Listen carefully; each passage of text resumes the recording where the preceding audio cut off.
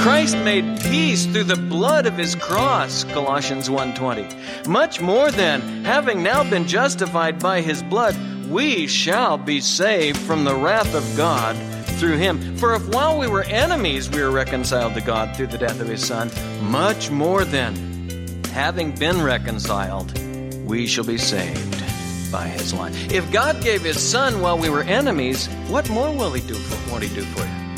He who did not spare his own Son, Romans 8 says, how will he not freely with you give him everything you need? He will. He gave his Son for you. He'll surely keep you. Oh, the security of it. I say bask in it. Enjoy it. Rejoice in it. Exult in your security. Welcome to Downtown Bible Class with Pastor Scott Gilchrist. Today we continue in our study in the book of Romans. Pastor Scott brings part 5 of the message titled, The Permanence of Justification. We invite you to follow along with us now as we get started. Take your Bible, turn to Romans chapter 5. It's a tremendous passage of Scripture. Even as this whole book has been so used of God in my life, and I trust in yours. And we want to look at Romans 5. It's on page 125 in the Pew Bible. 3 great guarantees of justification by faith.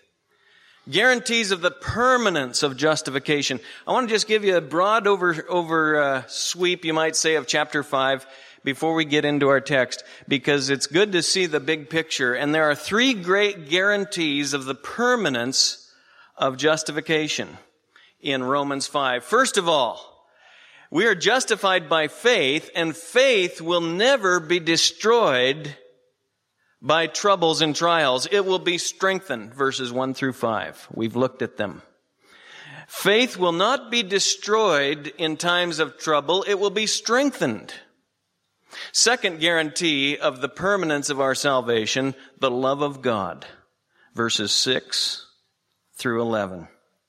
And then the third one, the analogy or the parallel between Adam and Christ. Adam's sin brought condemnation to the race. All born into Adam die.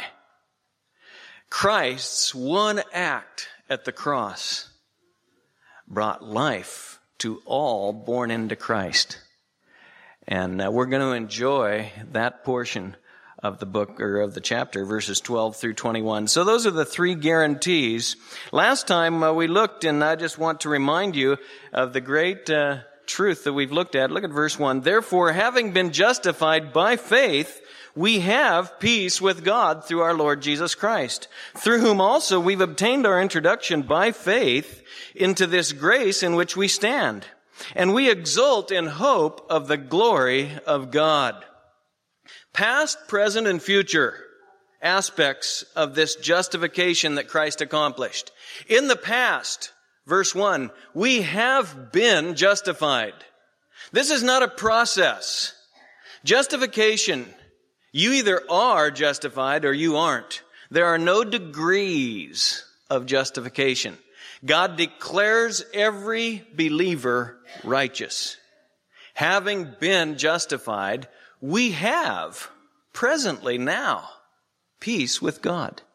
We stand, look at verse 2. We stand in His grace. We stand presently in God's favor. And in the future, look at the end of verse 2, we exult in hope of the glory of God. What a hope we have as Christians. But in the meantime, we stand in His favor. Everything that comes our way, we can exult in, we can rejoice in. In fact, we should. Even troubles. Verse 3. Not only this, we also exult in our tribulation, knowing that tribulation brings about perseverance, and perseverance, proven character, and proven character, hope. And hope does not disappoint.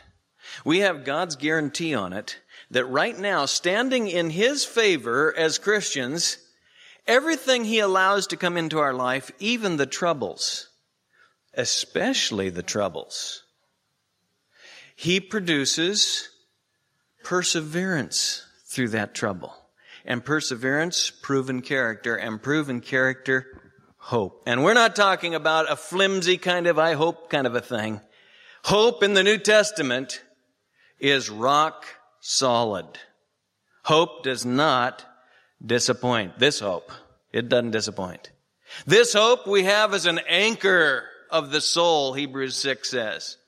A hope both sure and steadfast, where Jesus is entered as a forerunner for us. Jesus Christ is our hope, and He's an absolute anchor. I mean, we're used to everything changing, aren't we? And we're used to things never being quite the same and never being completely dependable. We went down, for the last couple of years, we've had our dune down at the beach. The kids say, can we go to our dune? Yeah, we hike over to the dunes, and there was this one little place we really liked, our dune, and had a log on it last year, in fact, for several years. And so the kids carved their names in the log. And so we went down to our dune, and it was gone. Just wasn't there. We looked for the log, it wasn't there. And things change in this world. But Jesus Christ is a rock. He's an anchor of our souls, a rock, an anchor, both sure and steadfast. This hope, he says, in Jesus Christ does not disappoint. I'll tell you, it is great to know that. And someone says, well, how can you be so sure? How can you Christians speak with certainty even in the midst of trouble? How can you speak with such certainty? How can we know for sure? Look at the middle of verse 5. Because the love of God has been poured out within our hearts through the Holy Spirit who was given to us. How is it that we can know for sure that God is at work in our life even when things aren't going our way? Because the love of God has been poured out within our hearts by His Holy Spirit who was given to us. The love of God has been poured out in our hearts. We've become conscious of God's love for us. We're aware now that God is for us. Who can be against us? He loves us. Now, notice, and I don't want you to miss this. This is just the second mention of the Holy Spirit in the book of Romans. I mean, in the argument of Romans, starting at verse 18. He's mentioned in the kind of the greetings. But the only other times he's mentioned in chapter 2, almost in passing, this is really the first mention, I guess I'll say second, of the Holy Spirit. It is the first mention in Romans, this great explanation of the gospel of love. Look at that. The love of God has been poured out within our hearts. And he's not talking about the objective love, what God did for us. He's speaking of the subjective experience of that love. The love of God has been poured out within our hearts through the Holy Spirit. Now he's going to get to the objective love very quickly, verses 6 through 11, one of the best statements in all of Scripture on how God demonstrated that love.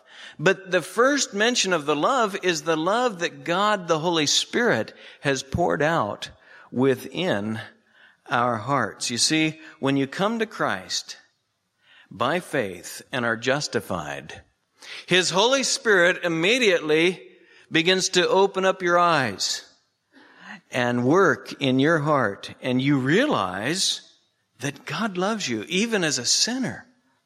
That no matter what you have been or have done, God so loved the world that He gave His only begotten Son. And you'd maybe heard it many times, or maybe you'd never heard it.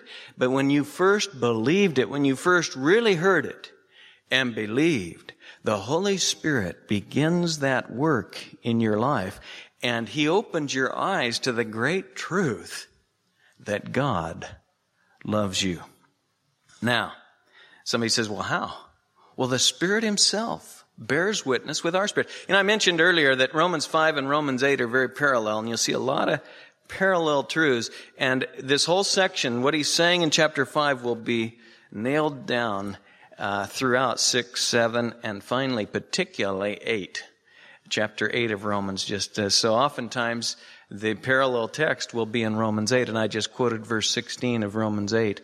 The Spirit Himself bears witness with our spirit that we are children of God. You remember that day when you believed in the Lord Jesus Christ and you realized you were a child of God? How did you know that? Because God's Holy Spirit told you. That's how. Now, he might have used a human voice. He might have used, and usually does, the Scripture. You realize that whoever believes in him will not be disappointed. And the love of God was poured out within your heart. You realized he loves me. He loves me. Now, don't miss, look at verse 5 again. Through the Holy Spirit who was given to us. The Holy Spirit is given to every believer at the point of salvation. The Holy Spirit isn't just for some believers. You know, you come to Christ and then you bounce along and then you get the Holy Spirit. Oftentimes taught that way. Not in the New Testament. No. The moment you believe in God's Son, God's Spirit takes up residency in your life. He says in Romans 8, if you don't have the Spirit of Christ, you don't belong to him. So every believer receives the Holy Spirit at the point of salvation. In fact, Ephesians 1:14 says he is given as a pledge, as a down payment. He uses an economic term. He is given as an earnest money, a down payment on the great truth that he's going to finish what he started in our lives.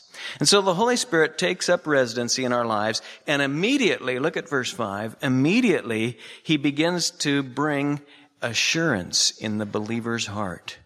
The love of God is poured out within our hearts through the Holy Spirit who is given to us. He takes the things of Christ and he opens them up for us. Jesus put it this way. When he was speaking to the disciples, he said, speaking about the Holy Spirit, because he said he's coming. If you really understood that, he said, you'd rejoice because I'm leaving. If I don't go, he won't come. But when I go, he'll come. And he shall glorify me, John 16:14. He shall glorify me, for he shall take of mine and disclose it to you. Open it up for you. The Holy Spirit takes the things of Christ and opens them up. Maybe some of you heard for years that God so loved the world that he sent his Son to die on the cross. You'd maybe recited it in a liturgy. Maybe you'd memorized Bible verses, but one day it became real. The Holy Spirit is the one who does that. He opens up blinded eyes. Some of you had never heard. And you heard and you believed. What a blessing to hear the gospel and believe it. That's of God. Maybe today you're just hearing it. Maybe you've heard it all your life and you're just now hearing it as I tell you. God loved you, sent his Son for you. And the Holy Spirit takes these truths and opens them up. And maybe right now he's working on your heart and opening your eyes, so to speak. You say, well, how does he do it? Well, he takes the Scripture, the truth that God spelled out regarding these things, and opens them up. For instance, look at verse 6 and following. He says, the love of God has been poured out, and then the love of God becomes his topic. And now watch, because the Holy Spirit can now take the objective love of God and open it up for us in our hearts. Verse 6, for while we were still helpless, at the right time, Christ died for the ungodly. For one will hardly die for a righteous man, though perhaps for the good man someone would dare even to die. But God demonstrates his own love toward us in that while we were yet sinners, Christ died for us. Much more then, having now been justified by his blood, we shall be saved from the wrath of God through him. For if while we were enemies we were reconciled to God through the death of his Son, much more, having been reconciled, we shall be saved by his life.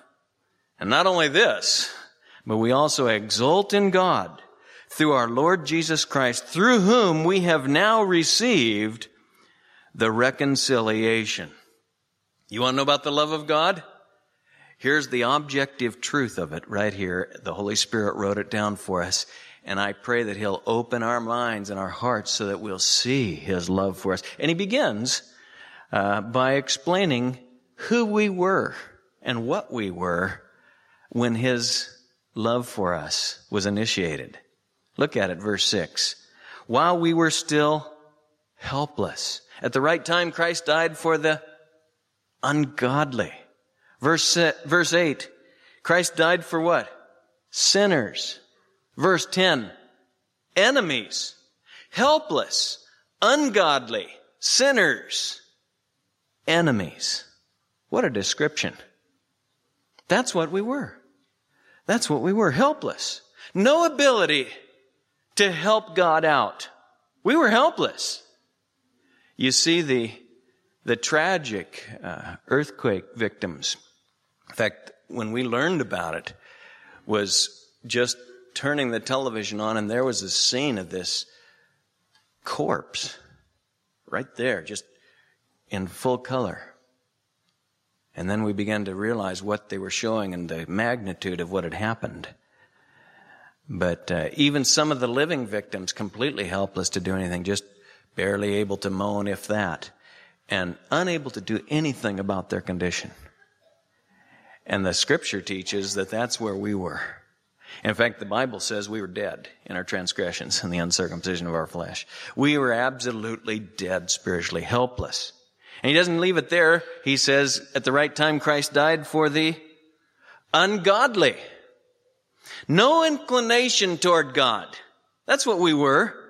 Oh, we might have talked about God. We might have acted like we had inclination toward God, but the Bible says that we were helpless and ungodly. Sinners, verse 8. By nature, by habit, by practice, sinners. And look at verse 10.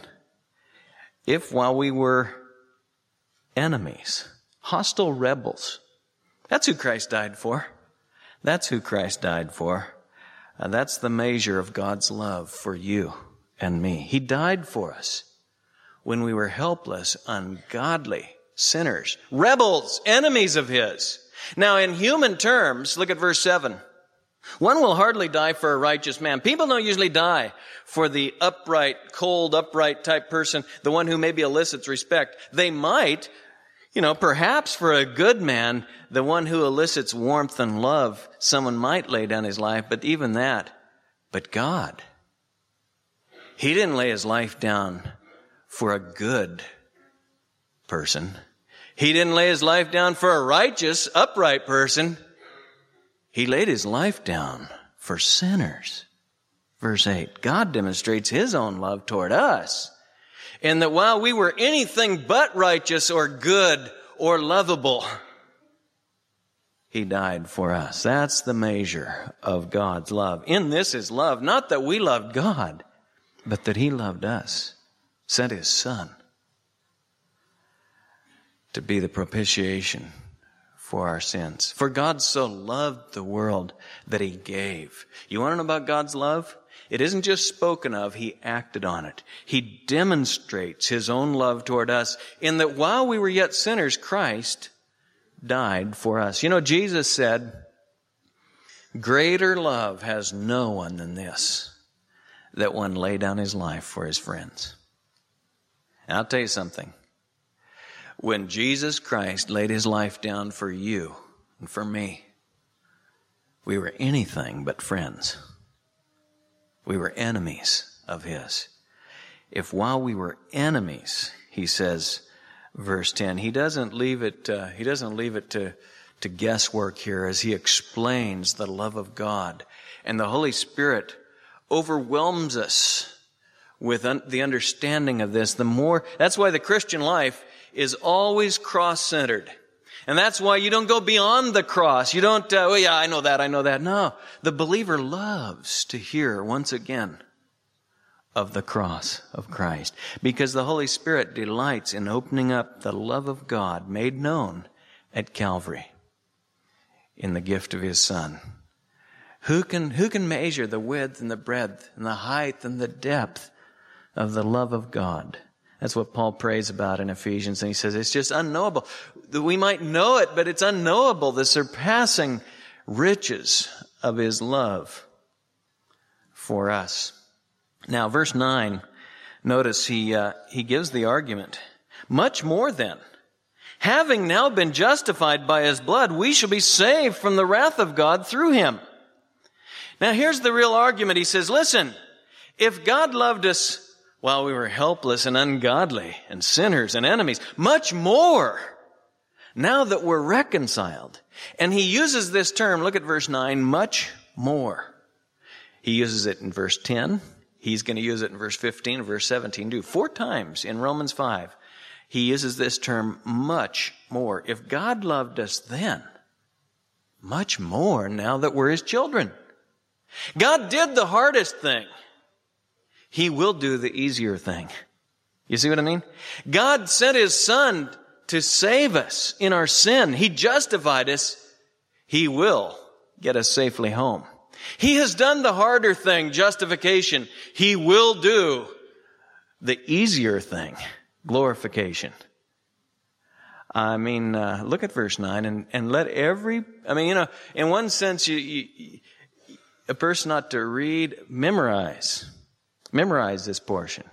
But let me encourage you to read it and then read it again and then pray and ask God, open it up for me, and kind of stop and pause over every phrase, because he's laying out the great truth of the security of our justification, the permanence of it. And he says, verse 9, much more than having now been justified by his blood. You weren't redeemed with perishable things like silver and gold from your feudal way of life inherited from your forefathers, but with precious blood, as of a lamb unblemished and spotless, the blood of Christ, Peter writes in 1 Peter, I think it's verse 18. Or I think of what Paul said in Acts 20, verse 28, when he talked to the Ephesian Christians and he said, listen, you watch over the church of God, the people of God, the flock of God, which he purchased with his own blood. Do you think God is going to invest the blood of his Son in you and then just let you trail off and wander off over here and get lost somewhere? Oh no, he paid for you with his blood. In him we have redemption through his blood. Ephesians 1:7. Christ made peace through the blood of his cross, Colossians 1:20. Much more then, having now been justified by his blood, we shall be saved from the wrath of God through him. For if while we were enemies we were reconciled to God through the death of his Son, much more then, having been reconciled, we shall be saved by his life. If God gave his Son while we were enemies, what more won't he do for you? He who did not spare his own Son, Romans 8 says, how will he not freely with you give him everything you need? He will. He gave his Son for you. He'll surely keep you. Oh, the security of it. I say bask in it. Enjoy it. Rejoice in it. Exult in your security.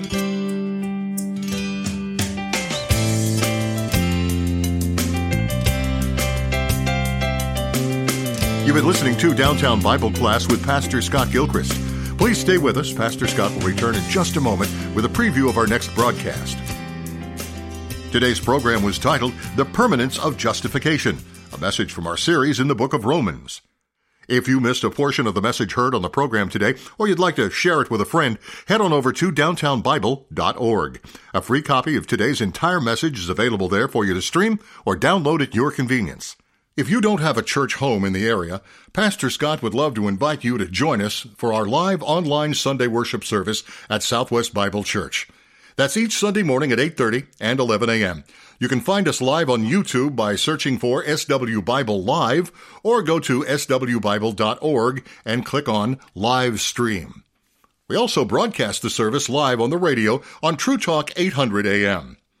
It's best to check the 800 AM program guide for up-to-the-minute schedule adjustments.